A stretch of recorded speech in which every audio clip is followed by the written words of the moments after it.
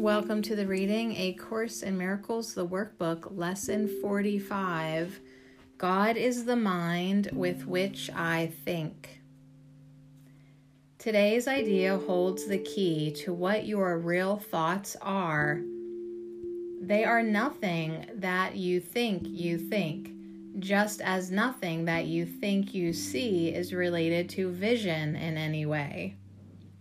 There is no relationship between what is real and what you think is real. Nothing that you think are your real thoughts resemble your real thoughts in any respect. Nothing that you think you see bears any resemblance to what vision will show you. You think with the mind of God.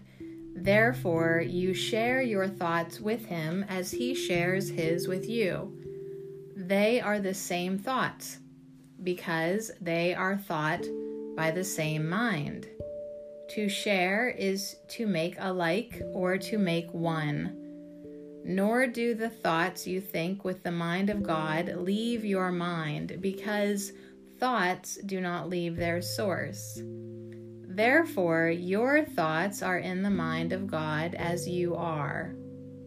They are in your mind as well, where he is. As you are part of his mind, so are your thoughts part of his mind. Where then are your real thoughts? Today we will attempt to reach them. We will have to look for them in your mind because that is where they are. They must still be there because they cannot have left their source. What is thought by the mind of God is eternal, being part of creation. Our 3 5-minute practice periods for today will take the same general form that we used in applying yesterday's idea. We will attempt to leave the unreal and seek for the real. We will deny the world in favor of truth. We will not let the thoughts of the world hold us back. We will not let the beliefs of the world tell us that what God would have us do is impossible. Instead, we will try to recognize that only what God would have us do is possible. We will also try to understand that only what God would have us do is what we want to do. And we will also try to remember that we cannot fail in doing what he would have us do. There is every reason to feel confident that we will succeed today. It is the will of God. Begin the exercises for today by repeating the idea to yourself, closing your eyes as you do so. Then spend a fairly short period in thinking a few relevant thoughts of your own, keeping the idea in mind. After you have added some 4 or 5 thoughts of your own to the idea, repeat it again and tell yourself gently, my real thoughts are in my mind. I would like to find them. Then try to go past all the unreal thoughts that cover the truth in your mind and reach to the eternal.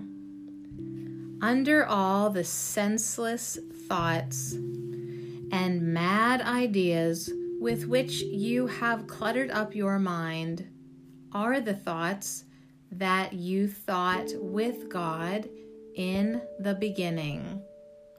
They are there in your mind now, completely unchanged.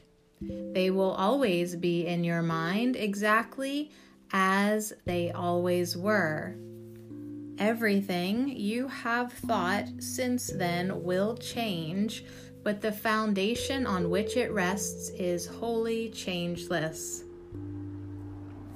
It is this foundation toward which the exercises for today are directed. Here is your mind joined with the mind of God. Here are your thoughts one with His. For this kind of practice, only one thing is necessary. Approach it as you would an altar dedicated in heaven to God the Father and to God the Son. For such is the place you are trying to reach. You will probably be unable as yet to realize how high you are trying to go.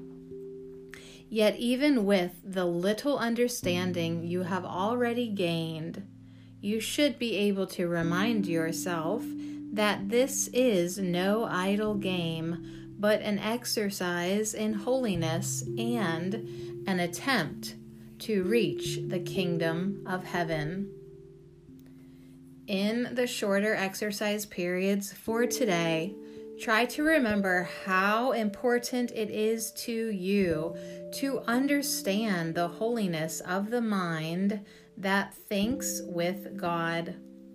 Take a minute or two as you repeat the idea throughout the day to appreciate your mind's holiness.